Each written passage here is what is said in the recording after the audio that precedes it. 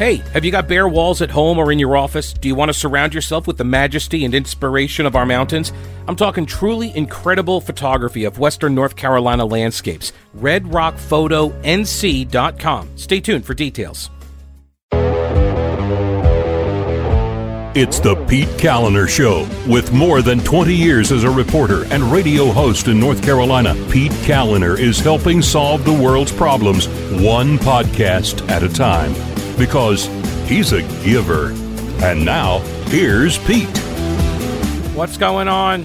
Welcome to the show. Thanks so much for listening. I do appreciate it. The show is made possible by patrons such as Caddy and Manuel and Stephen, Marlon, Lori, Deborah, and Robin, and Mark, and Kristen, Linda, and Taylor, and Sarah. I appreciate the support. Literally couldn't do it without you. I appreciate it.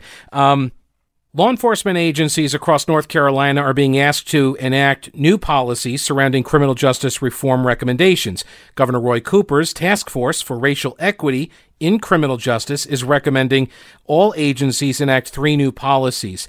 Joining me now is Jessie Kelley. She is the manager of criminal justice and civil liberties at R Street Institute. And welcome to the show. Jessie, thanks for making time for me today. I do appreciate it. Yeah, thanks for having me on. Sure. So the task force is recommending, first of all, we'll also cover some police reform issues in general nationally. But for North Carolina, the task force is recommending that all state law enforcement agencies enact a policy articulating a duty to intervene and report in any case where a law enforcement officer may be a witness to what they know to be an excessive use of force or other abuse of a suspect or arrestee. So I've heard a little bit about these duties, this duty to intervene idea. Is this idea being implemented anywhere? And if so, is it successful? Is this generally a good policy, or is it sort of toothless? Right. So you were exactly right when you classify the duty to intervene as this rule to break this blue wall of silence that we also hear quite a bit about and report these incidents of bad behavior to supervisors. And some departments across the country are working on this. In 2016, the Minneapolis Police Department added a duty to intervene. Other departments have incorporated similar policies. The Baltimore Police Department in Maryland, they've been using the Ethical Policing is Courageous, the EPIC program. And they've had some success reporting using excessive force by different officers. But really what this gets to the heart of is trying to provide more accountability between officers and in departments so we don't have those bad actors continuing to police our streets. And so, and you say there's some evidence that it is successful. Yes, it provides that amount of accountability, and it's not going back and sort of tattletelling or being the hall monitor. It's truly making police departments stronger by holding one another accountable. And when that happens, you have supervisors being able to come in and, do whatever they think is necessary to stop the bad behavior from continuing. And that's really the goal that we want to see with all of these different police reforms is local police departments and their supervision, whether that be, a chief or that be the unions, have to come in and really reform the way that police on the ground are working and thinking about how they use force and specifically deadly force. So I guess I should back up a step. Why don't police officers stop their colleagues from engaging in bad behavior? Right. Well, right now, in most cases, there is no rule that requires that. And a lot of it has to do with the recruiting and training elements of local police departments.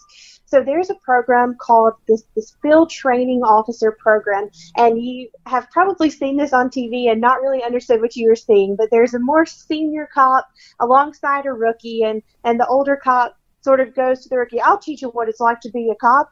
And so the rookie follows along with that older field training officer's perspective, and ultimately that older police officer's duty or his goal is to teach the younger officer what it means to be a local police officer in that community. Well, what's happening is that these younger officers are maybe being trained incorrectly. They're seeing some misuse of force by these older, more senior officers. So there's a fear there to sort of stop someone that is designated as your mentor for doing something that you perceive to be bad. But when police departments affirmatively require an officer to have a duty to intervene, it removes that bit of imbalance of power that might be there and really allows everyone working as a police officer to make sure the department can be stronger. One of the other things, I guess, falling under the category of bad behavior, one of the things that the task force is also recommending is that all state law enforcement agencies enact a use of force policy that, at a minimum, prohibits neck holds. And this is, I think, obviously, right, a response to the George Floyd death. Exactly. And that is really important because local police officers should have a multitude of different tools in their belt when it comes to dealing with different suspects or dealing with people in the community who may have had some interaction with the police. There shouldn't be this level of aggression that is asserted right away. That's why you have also seen in part of this police reform discussion, this idea of de-escalation requirements and training on racial biases and how to go about taking a situation down where you don't have to get into that kind of physical or use of force proposition, right? So the restraining the use of neck holds and choke holds is really important for officers because it is going to allow them to use sort of their communication skills first, and then if a situation turns dangerous, they should ultimately have another plan rather than, choking out a suspect. Yeah. Have you ever heard of the right to resist? There is I was informed of this in Asheville a couple of years ago. We had an officer who put a jaywalker in a chokehold like this, and I think it made national news and whatnot because there was video that got leaked about it. And in the discussion after the fact, I became aware in talking with people in the community that there is a belief that you have a right to resist, and I had never heard of this before. Are you aware of this sentiment and how it sort of manifests in interactions with law enforcement? Sure, yes, you are absolutely right. This idea that U.S. citizens have the right to resist an unlawful arrest has been floating around for a while, and it's mostly false. In a minority of U.S. states, the law allows for the possibility that resisting an unlawful arrest is legally justified in some circumstances, but it's never a good idea to get any of your legal advice from social media, right? So, you don't say. Throughout most of the United States, there's just no right to resist unlawful arrest, even in places where the law allows for the possibility of such a right. It's just really limited. And usually, if you do feel like you're being detained unlawfully, being cooperative is going to be your best route to escape that detention. Yeah, it reminds me of advice I got. The time to argue whether or not you were breaking the law is to the judge, not to the cop. Just because, generally speaking, you're not going to convince the cop that his decision was wrong. Right. If he thinks you're breaking the law, yeah. Exactly. I was a former criminal defense attorney before I started working in policy, and I would tell my clients all the time that you cannot talk yourself out of trouble, but you can very easily talk yourself into more trouble. Oh, that's great advice. And so what then in the realm of police reforms, if you had to rank sort of like the thing that we need to do, what would it be first and foremost, if you could only pick one reform? Oh, that's a great question. So I'll sort of start by saying there's been this, hashtag circulating, the 8 can't wait. And it's these 8 rules, the duty to intervene rule is one of those. This de-escalation requirement is one of those. But what I think is very important is a comprehensive reporting requirement, meaning that officers need to report each time they use force or they threaten to use force against a civilian. Not only is that going to hold police officers accountable, it will also protect the community and protect police departments, because not only will you have body cam records and you will have other officers on the scene sort of saying what the incident was and sharing their perspective on it, you'll have the officer himself who was using force or chose to use force or threatened force reporting why they did that. And I think that just increasing that accountability level is a really important thing that all local departments can do, and it's completely free. It's just an easy, good, solid, pragmatic fix to part of this bigger policing issue. It's one of the issues that's been going on for years. I remember first encountering it, 20 years ago, reading through like the FBI's UCR, the reporting of the different city stats and stuff, and reading the footnotes, like some cities don't give us all this data. And I thought, well, that's odd. If you're like, it seems to me like everybody should be collecting the data. And from what I understand, it really hasn't gotten a lot. Well, it's gotten somewhat better, but there's a lot of private and nonprofit organizations, as I understand it, that are now trying to track a lot of this information, because the government agencies, the police departments, they're actually not tracking a lot of this information and making it publicly available. Absolutely. And I would take that even one step further and say that it needs to be in some sort of software database that can be searchable. Now, in more rural states, or in bigger states, like Texas is a great example, you have some counties that still almost exclusively deal in paperwork. So it's really hard to go back through and do a comprehensive study of data when your data is not in any kind of software that's searchable. More with Jesse Kelley in a minute. First, if you are a law enforcement officer and you are thinking about buying or selling a home, did you know that you can keep more of your own money if you use Rowena Patton and her all-star powerhouse team? Buying or selling, she's the only agent that I would use. You should too, especially if you are a law enforcement officer, a firefighter, a healthcare professional, an educator, or a member of the military, veteran, active duty, or retired.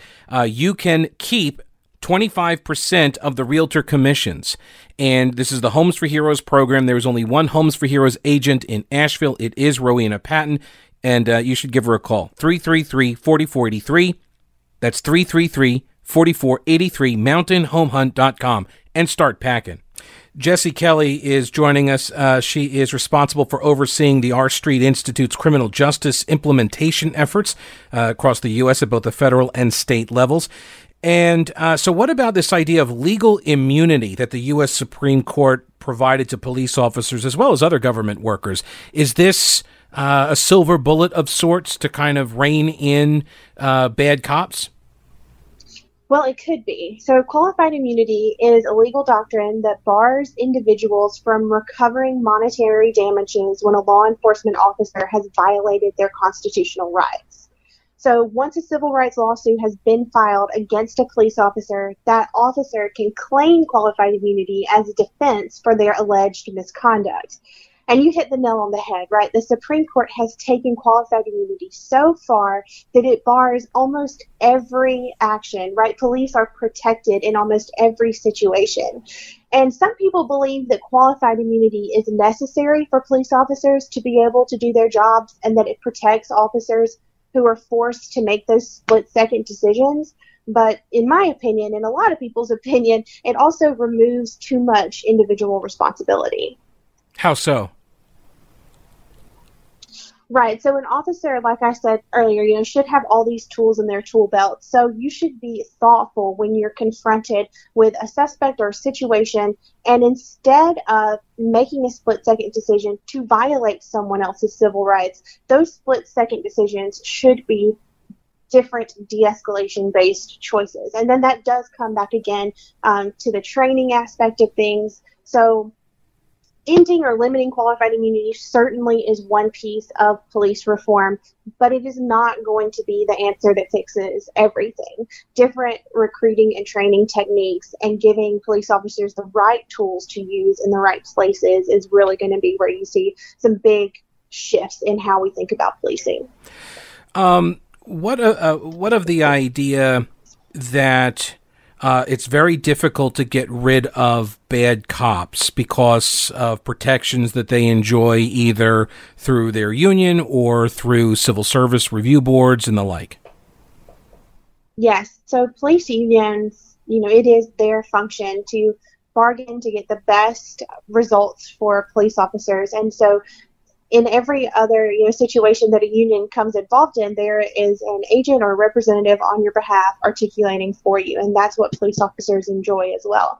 In states that don't have unions, you do still have this blue wall of silence where police officers will protect police officers to ensure that that they are not, mistreated by the media, or, in some cases that they don't have to be called to court to testify to some of the bad acts that they're doing. But then the bigger problem is that there is no way to track officers from jurisdiction to jurisdiction. That is without fail, right? So if an officer is fired from one police department, he can move 20 miles down the road, apply for a job in the next city, and he's hired as a police officer there. And so it hasn't broken the cycle and it hasn't fixed the problem. It's just relocated the problem.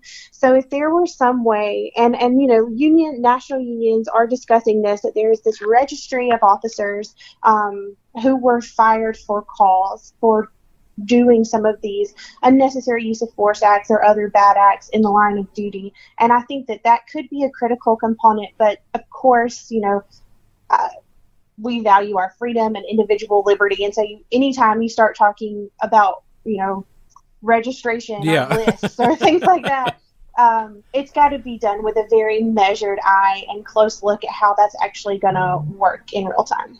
Right. It's sort of like the no-fly list, or the gun registry list. How do you get on? How do you get off? Who makes that decision? What's the appeals process? Because I could see it becoming a very damaging thing if you get on this list erroneously for some reason, or even rightfully so. But can people change? Or is that a job that, one mistake and that's too much and you don't ever get to do that job again? Right. And truly, that's kind of why I work in criminal justice reform at all. I want everyone to be as successful as their individual capacity allows. And I don't care if that is a person with a criminal history record or a person who is a law enforcement officer who may have made a mistake in the line of duty, right? If you can better yourself and put yourself in a position to do your job successfully and live in our community and we can all work together, then that is the point and place in time that I think we should all be trying to achieve. Right, because some of this, and I've heard some criticism from law enforcement officers who say, look, everybody's just trying to sort of Monday morning quarterback what we had to do in a split-second decision. And sure, it's easy to, look at it now and look at all the different angles on the video and everything else. But, I didn't have that luxury when I was presented with this person and this threat assessment, and I had to make a split-second decision, for example. And to that extent, I'm sympathetic to that argument because I don't know how I would react. And I've seen videos of, local community activists and leaders that go and do some training with the cops, and they give them sort of the scenario like, would you shoot? Would you not shoot? And then they end up dead most of the time because they don't know, they can't assess the threat or risk appropriately. So how much of it is just us trying to micromanage after the fact? Certainly there is an element of that, and you do have to respect police officers for putting themselves in that situation where their lives could be in danger every day. And certainly people, when you're talking about police reform, can't be ignorant to that really critical point of it. And what I think is going to be most helpful there is if community policing and the idea of the community working with police officers and police officers reverting back to their mission of protecting and serving the community, that's really going to have to be what changes policing in our society. This idea of coming together with the same goals in mind, using different municipal agencies, businesses, citizens, nonprofit groups, and police officers to make sure that people who are suffering from maybe a mental illness and they're having an episode, that they are not arrested or shot, but rather they get the appropriate services for what they need at the specific time. And I understand, I do want to, kind of call out myself there. A lot of people are saying that mental health is a really big crisis, and that's what police officers face a lot, and that's true. But there are times that police officers are facing a person who is committing a crime with intent to commit violence. And in that situation, police officers have to feel like they have the autonomy and the tools and skills and training to be able to do their job successfully. So let me then take all of this and turn your attention to Portland, what we're seeing out of Portland. Well, I'll just ask, what's your general assessment of what we've witnessed, at least on the video that I've seen over the last 2 weeks or so? Right. And I think that it is a visual example of the over-militarization of police and even maybe federal agencies. So there should be a distinct difference between the U.S. military and local police departments and sheriff's offices. And right now, there's this program the federal government has, continued for a number of years called the Section 1033 program, which allows decommissioned federal military equipment to be transferred to local police departments. So you are seeing this rise of tanks and assault weapons and other weapons of war being employed in our communities by local police officers. And that is a real problem, because I mentioned, we all have this idea that the police are there to protect and serve, but what's happening is that they're transitioning to a more militaristic mindset of, protect and attack, where they have on tactical gear. They're viewing other American citizens as the enemy rather than as a community they should be serving. So I think that there's a little bit of a disconnect between what weapons are needed by police departments and what weapons of war should remain with the military. Jesse Kelley is the manager for criminal justice and civil liberties, as well as the manager of government affairs for the R Street Institute. And I appreciate you taking some time with us today. Is there anything else I should ask you that you want to add that you think is important or interesting for folks to know before I let you go? Thanks. I think that the federal government, while, a comprehensive federal policing bill has kind of been put on the back burner, they are taking on some really hard questions to look at what they can do piecemeal. And we mentioned qualified immunity. There are a couple of bills that are still alive there. And then, the National Defense Authorization Act, that's coming up to be reaffirmed in the next couple of weeks. So I'm watching that space. It's a really interesting time to be having these conversations. And I appreciate you bringing it up and your listeners for being willing to, hear and learn. It's really, it could be a really impactful time in our country. Jesse Kelley, thanks so much for your time. I appreciate you spending it with me. Thanks. Speaking of how you spend your time, how do you spend your time, business owners, trying to keep the place clean in these COVID times? Are you wiping every surface down all day long, every day? It's a lot of work. I have a solution. The Karcher misting system with vital oxide disinfectant. It is from General Equipment Rental in Weaverville. And think about it. If you're a school or a child care facility, maybe you're a real estate agent doing open houses, Airbnb owners, homeowners too, as well as churches and apartment management, hair salons, like any place that is open that needs to do disinfecting and sanitizing, you need the Karcher misting system with vital oxide disinfectant. It is safe for kids and pets and food contact surfaces. It uses a hospital grade, all-in-one disinfectant, sanitizer, and deodorizer. This is EPA approved. It's germicidal. It kills 99.9% of infection-causing bacteria and viruses. You don't need to rinse afterwards. It's non-toxic. It's hypoallergenic. It is odorless, colorless, and 100% biodegradable. And it's super easy to roll this thing around. It's on 4 independent wheels. It's like the size of a shop vac, and it's cordless. And you spray the mister. It's fantastic. The Karcher misting system from General Equipment Rental. You rent it once, and it keeps the area sanitized for up to 10 days, and then you just spot clean where you need to. The Karcher mister is at General Equipment Rental in Weaverville. It's at the intersection of Merriman Avenue and Reams Creek Road. Family owned and operated for 3 generations, meeting all of your equipment rental needs. From construction and earth moving to lawn and garden, whatever the project is, General Equipment Rental has the tool for you. All right, go to generalrents.com/Pete and you'll get a coupon for 2 free cloth face coverings. generalrents.com/Pete. General Equipment Rental in Weaverville, generalrents.com. Think outside your toolbox. Well, one of the tools in Donald Trump's toolbox when it comes to fighting crime is to send federal authorities to cities that need help, whether they want it or not.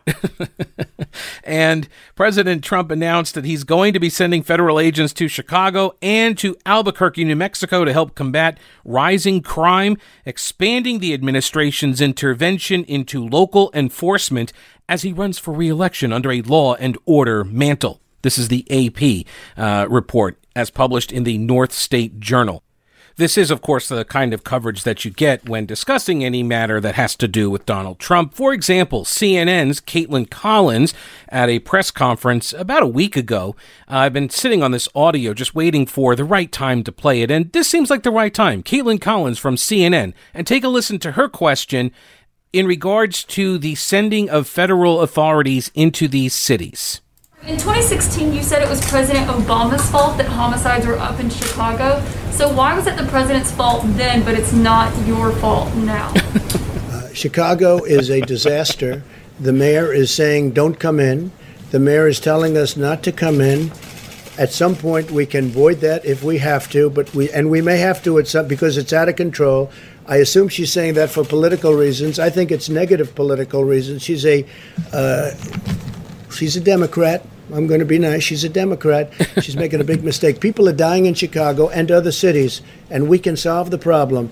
They have to ask us, but we can solve the problem. Why was it President Obama's fault in 2016? You credited it as because him. President Obama was invited in, and he did a poor job. President Obama could have gone into Chicago. He could have solved the problem, and he didn't. In our case, they don't want us in. We can solve the problem very easily. We're equipped with the best equipment, the best people. And you see what we're doing. I mean, Portland was coming down. It was busting at the seams. And we went in and protected all the federal buildings. Those federal buildings are totally protected.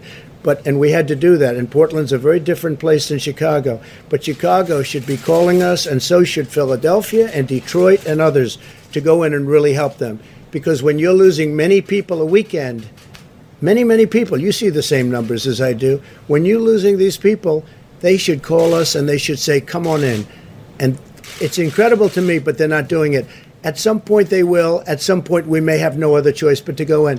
All right, so that's Trump like a week ago at a press conference. He painted Democrat-led cities as out of control. And according to the AP, he lashed out at the radical left, which he blamed for rising violence in some cities. Which is true, right? That part is true. This is in the discussion on newsroom bias and this more recent phenomenon of reporters, making their opinions known, basically in the stories. We talked about it with the Harper's letter and the New York Times issue and all that. This article is written what is referred to as the view from nowhere is what they call it. Critics call it the view from nowhere. That you're not telling people the truth. You're just saying he said this, she said that, and I'm done. And that's the way this is being covered. Whereas, a lot of times you'll hear, President Trump said without any evidence, like that kind of interjection. That's sort of the other. That's the other approach, not a view from nowhere, not sort of a straight, he said, she said. Because I think the view from nowhere is, I think it's dismissive. I think it's pejorative. It's derogatory.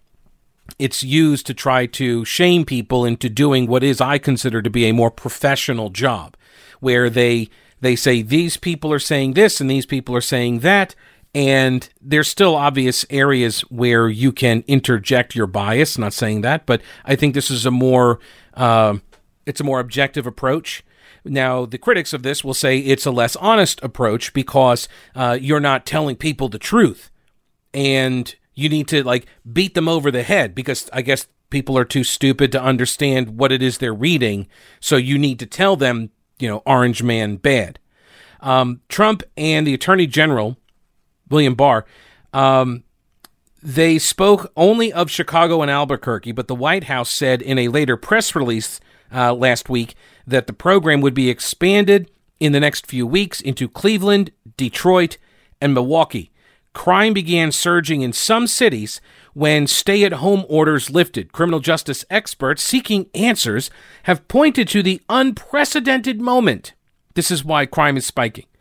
A pandemic that has killed over 140,000 Americans, historic unemployment, a mass reckoning over race and police brutality, intense stress, and even the weather, because summer crime usually goes up in the summertime. Compared with other years, crime in 2020, though, is down overall. Well, yeah, when you lock everybody in their houses for 6 months, Don't you think the crime rate does go down? Now, what's interesting to me is not mentioned in any of the rundown here as to what might be driving all of the crime increases. Not mentioned. Left-wing agitators, there were Democrats' constant marching and protesting and undermining the rule of law and peace because they refused to accept the results of the 2020 election. Honestly, my entire adult life, Democrats have never accepted the results of a presidential election unless they win. It started in 2000.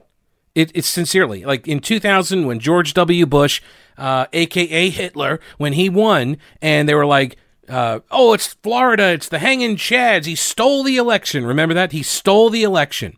And so what did Democrats do then in response? Well, in North Carolina, this is 2000, in North Carolina, they started the electronic voting machines, right?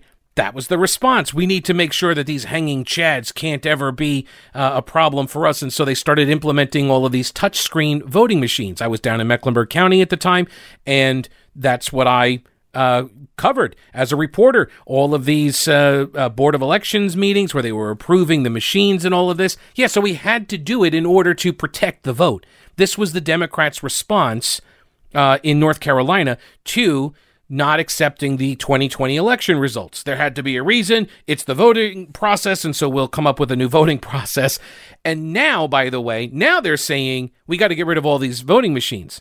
So in 2004, when Bush beat John Kerry, they said that John Kerry got swift voted, right? That was the reason. That's the only reason he won, right? Again, not accepting the outcome of the election, but also they blamed the voting machines. They said the machines switched all the votes for Bush. Okay, so then what? Then we got Barack Obama for 2 years or 2 terms, and then along comes Trump. He wins the Electoral College, loses the popular vote. And again, they don't accept the results of this election. It's absurd, okay? They're children. You guys are acting like children. These are the results of the election. And if you are unwilling to abide the election results, then you need to find someplace else to live, because it is one of the core components of our system, which is the peaceable transfer of power after an election. And if you guys can't play by that rule, that one rule, if you can't play by that rule, get out. Get out. All right, so sending federal agents to help localities is not uncommon, according to Attorney General William Barr. He announced a similar surge effort in December, and they sent these authorities to 7 cities that had spiking violence. DHS officers have already been dispatched into Portland, Oregon, where they are protecting federal property. Local authorities have complained in Portland that agents have exacerbated tensions on the streets, while residents have accused the government of violating their constitutional rights. Indeed, civil unrest escalated after federal agents were falsely accused of whisking people away in unmarked cars with probable cause. I want to give the AP credit here because they include this as the primary reason that unrest broke out, and it was based on a lie, a propaganda lie by Antifa and these leftist communist agitators, right? And it was amplified by a compliant, if not complicit, media apparatus, right? That's what happened. This lie that these, stormtroopers are kidnapping people off the streets. It did not happen. It did not happen. But that is what people believe because they want to believe it. They want to believe it. Here's something you can believe for certain, for sure. It is that Mattress Man has got great mattresses and great deals on those great mattresses. And you can go into any of the 4 locations in the Asheville area, Asheville, Arden, Hendersonville.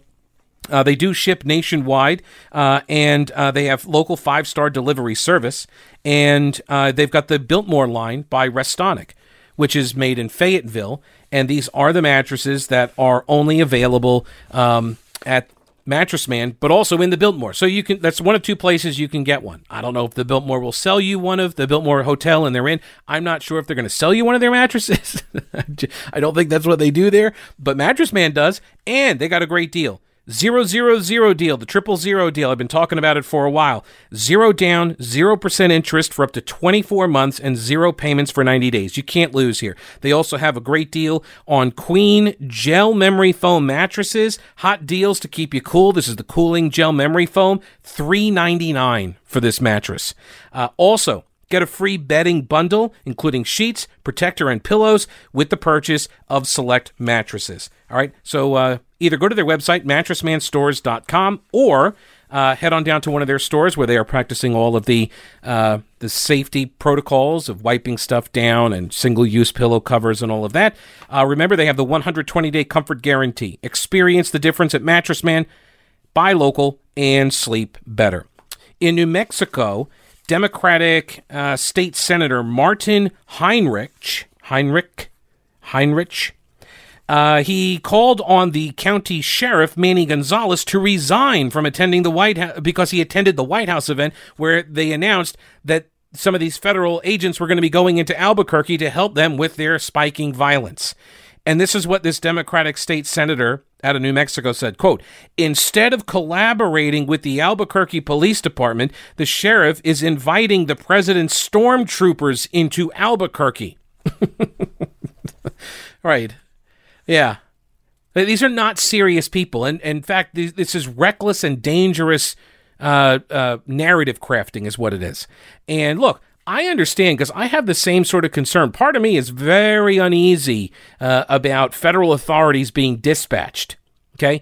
But I'm not sure what else to do if you have local police, local authorities that are refusing to protect federal property or refusing to enforce law, right? You essentially have an insurrection, which is, it's kind of comical to me. You hear all of these people that are, rioting through the streets of Portland, and, they're saying that, federal troops or federal agents, get the feds out of Portland and all this. Like, it's an anti-federal government narrative that they are making here. These are the same people, by the way, who want to tear down all of the statues to the racist Confederacy, right? Which also was making the argument of get the federal government out, right? I mean, it was for slavery, but you're saying the same thing, and you call those people traitors. So why wouldn't that same label apply to you guys? I just asked the question. Acting Homeland Security Secretary Chad Wolf says there is a difference between the mission in Portland, which is to protect federal property, versus the surges in Kansas City and Chicago and Albuquerque. Those are to help stop the violence. Now, speaking of Chicago, I don't know. So this mayor, she's just a train wreck. Lori Lightfoot, she always looks like you caught her by surprise. Have you seen a picture of this woman? I'm sorry, but she does. Like, every time I see it, she's always like, oh, what? Wait.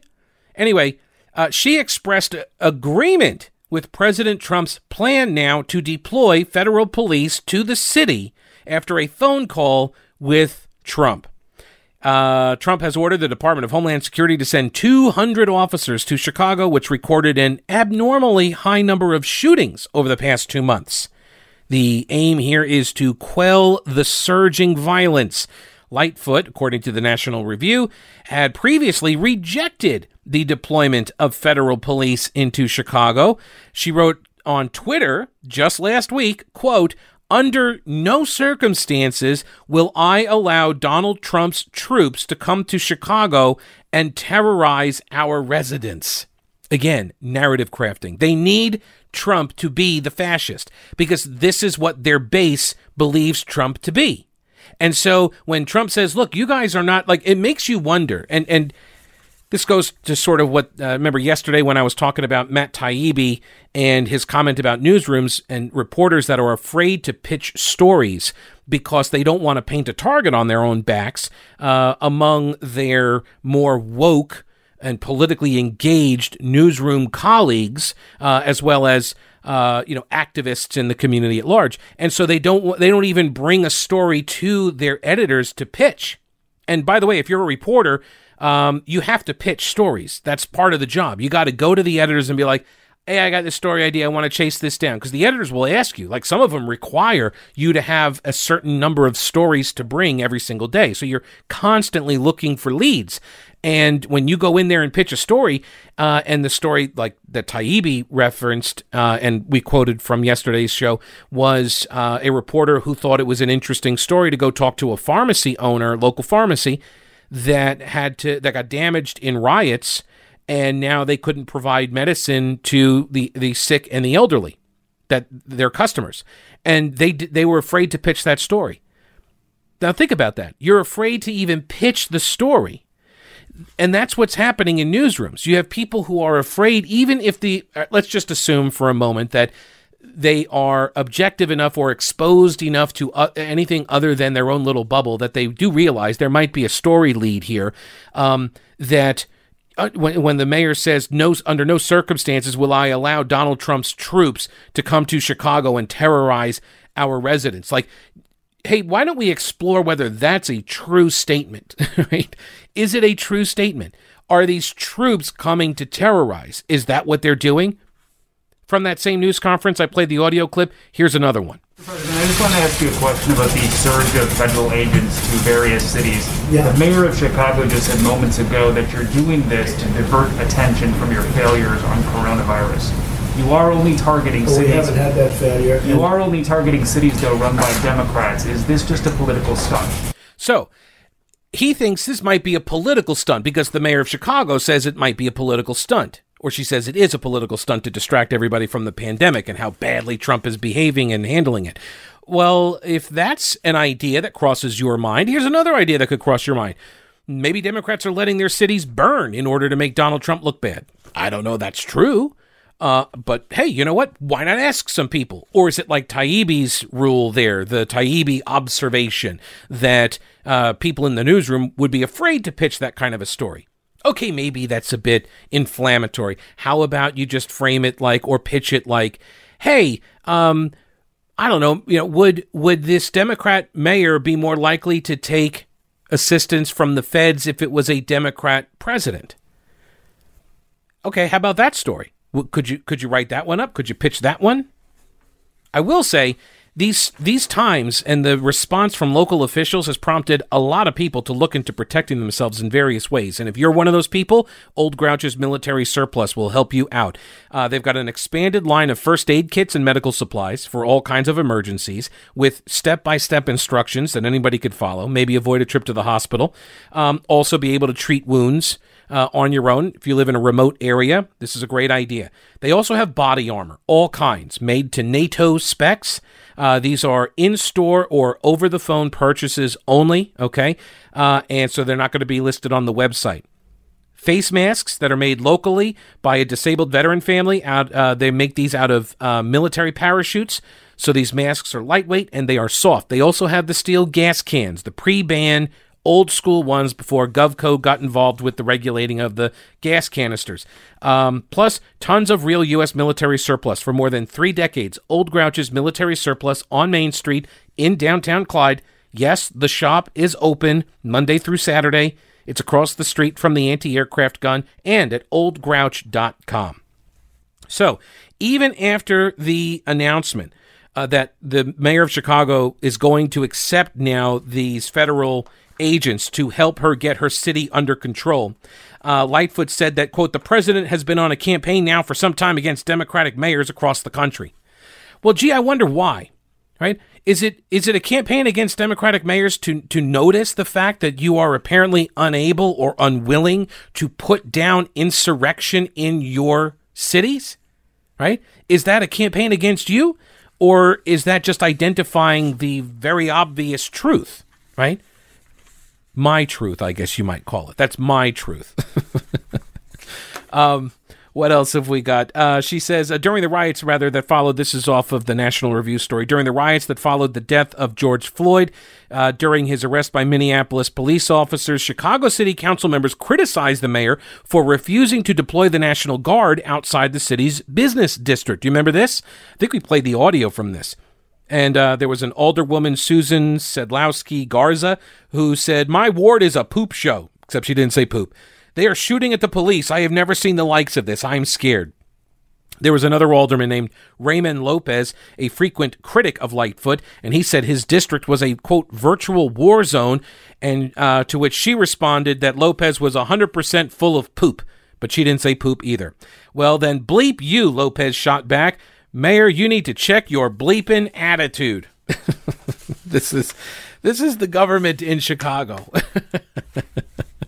Here's another clip of Trump at that press conference about this very topic. Today you said you're sending federal law enforcement officers to run cities run by extreme politicians, that's the word you used, who happen to be all Democrats, who've supported Black Lives Matter protests. I didn't say who supported. No, I said Democrat politicians. And these are the cities where you have the problem. If you look at Chicago, if you look at Detroit, look around any of these cities where we have the problems. And we're sending them help, but we're really waiting for them to call for the big help, for the big numbers, for the large numbers of people that we have ready, willing, and able. You look at Chicago, where 14 people were shot yesterday, where over the weekend many people died and many people were shot, and over the last month they're setting record numbers. We are waiting for the mayor, respectfully, and other mayors and governors to call us. We are ready, willing, and able to go in there with great force. Now, we also have people that are going in and arresting drug dealers, arresting some of the shooters that are doing the shooting. We know who they are. We're working with police forces, and even though in some cases they're told don't work with the federal government, the police forces have great respect for the federal government, what we do. But we're ready, willing, and able to go into these cities that are just being decimated with shooting, and we're going to help. Speaking of help, by the way, do you need help with your business's website? Now more than ever, you need to turn up in search engine results. You want your site to look professional. You want it to be user-friendly, not just for the customer, but also for you, so you can keep it updated. And while you do know your business, I'm sure, you might not know a lot about website design and maintenance. But my friend Schaefer Smith does. Schaefer Smith Design. Great design can actually solve a lot of your website's problems.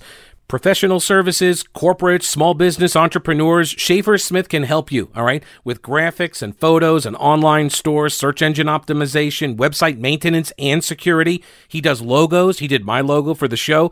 Go to schaefersmith.com and get the most out of your website. That's schaefersmith.com.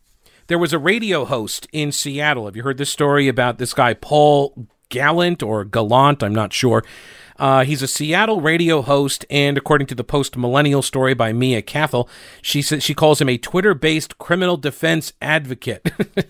So I'm not sure what that means. He's a radio host. I'm not sure if he's a lawyer or something, but it just sounds like he goes on to Twitter and defends every criminal. Anyway, this guy Paul Gallant, last month, Trump said that the riots are all violent. You just heard Trump saying it again there. And so this guy Gallant goes on to Twitter and he, in your face, mic drop dunks on the president, saying that the riots, no, they're not violent at all. He sends out a tweet that says, I just walked through it last night out of curiosity and I saw no burning or pillaging or deaths. Then he says, chill, dog. Right? Last night, Gallant had a sudden change of heart towards the peaceful protesters. When he came home to his apartment complex that was vandalized, he found the Starbucks underneath at the street level broken into, graffiti plastered on the storefront. Cops told residents to stay away in case of explosives inside. So he says he was defending criminals before, but now he's pretty mad. He's angry. He said, I'm really angry right now. He and his cat ventured out after he witnessed, I'm not making this up, he and his cat ventured out. Why would you bring your cat out into this mayhem? Anyway, they venture out after he witnessed a fire roaring 3 blocks away. He said on Twitter, quote, I feel like I need to buy a firearm because clearly this is going to keep happening. Enough is enough. So, right, so it's all peaceful protest, and when Trump says it's violent. But now, oh my gosh, look at all the violence. Gosh, I hope some peace breaks out pretty soon around here. Meanwhile, down in Seattle, the police chief tells business owners, you guys are pretty much on your own for your property protection because we're not going to go help you. not kidding. Seattle Police Chief Carmen Best. Now, I actually think she wants to try to protect businesses, and I think she wants to do her duty here, but she's being handcuffed by the Seattle City Council. Last month, the City Council passed a measure that bans police from using blast balls, pepper spray, and other tools to quell riots and basically defend themselves. According to Red State's Jeff Charles, he says on Thursday a federal judge temporarily blocked the ordinance from taking effect, and the police chief wrote a letter to the legislative body, which also wishes to cut the department's budget by 50%. Does any of this sound familiar, by the way? Folks in Charlotte have already seen them do this, the banning of all the pepper spray and such. Asheville, there's a push for it here as well, along with the defunding. And I always ask this question, so what are police supposed to do when a peaceful protest turns violent, like right at 10 p.m., as they always seem to do, when all the peaceful people leave and all the violent people then swap out, right? They all show up for the violence, and all the peaceful people are like, okay, we're going home. We were peaceful. And what exactly are the police supposed to do then? Crack skulls with their batons and shields? Like, genuinely curious, have you thought this through? What's the response supposed to look like, right? Now, I can tell you what the Blue Ridge Mountains are supposed to look like, because you go to redrockphotonc.com and you'll see all of the photographs, and that is what it looks like. It's gorgeous. If you've not seen the Blue Ridge Mountains through the lens of Stacey Redmond, you are missing out. Go to redrockphotonc.com. Stacey's from Western North Carolina. He's been shooting landscapes for 2 decades. I've told the story before. He realized, look, life is really short, and I'm spending all my time working. I'm spending time away from my family, and I don't want that, so I want to do what I want to do. I'm going to chase this dream and spend more time with my daughter, and his work is brilliant. It is striking, and it's easily affordable for any space. Massive spaces, small spaces. He's got a variety of photographs. Go to redrockphotonc.com and use the promo code. Don't forget this. Pete. It's my name. That's why we determined that. Pete. Use the promo code Pete and get 20% off. That's redrockphotonc.com. All right, so the Seattle police chief, after this motion by the city council to ban all of the non-lethal response that cops could use to violent rioters, she then sends out this letter. She says, quote, "It is a fact." She sent this to Seattle business owners. She says, "It is a fact that there are groups and individuals who are intent on destruction in our city. Yes, we have also seen weeks of peaceful demonstrations, but 2 recent events, which were Sunday, July 19th and Wednesday, July 22nd, they have included wide-scale property destruction and attacks on officers, injuring more than a dozen, some significantly," she wrote. By the way, up the road in Portland, you've got the federal agents that were deployed there. Some of them have permanent blindness because of the lasers that these Antifa leftist communist thugs are shining in their eyes, right? I don't understand how anybody can look at what we're seeing there and think that it's the cops' fault there, but whatever. She continued, noting that the planned protests will likely result in the same type of violence. She said, quote, "This weekend, we know that several events are planned across the city that will foreseeably involve many of the same violent actors from recent days. There is no reason not to assume we will continue to experience property destruction, arson, looting, and attempts to injure additional officers throughout the weekend and beyond." She then said that she is not willing to place her officers in danger if they don't possess the tools necessary to defend themselves. She says, "Under these circumstances, as created by council, we cannot manage demonstrations as we have in the past. If I am not allowed to lawfully equip officers with the tools they have been trained to use to protect community and themselves, it would be reckless to have them confront this level of violence under the current legal restrictions." So, you're on your own, business owners. That's what she says. She's not going to put her officers in harm's way when they can't defend themselves. So business owners, you get to defend your business now. We'll see how that goes. All right, that's a wrap for this episode. Please remember, subscribe to the podcast, give it a positive review, maybe become a patron of the program. You get cool stuff and exclusive content. Links are all at thepetecalendarshow.com or in the description of this very podcast. Thanks so much for the support. I appreciate it. We'll talk to you later. Don't break anything while I'm gone.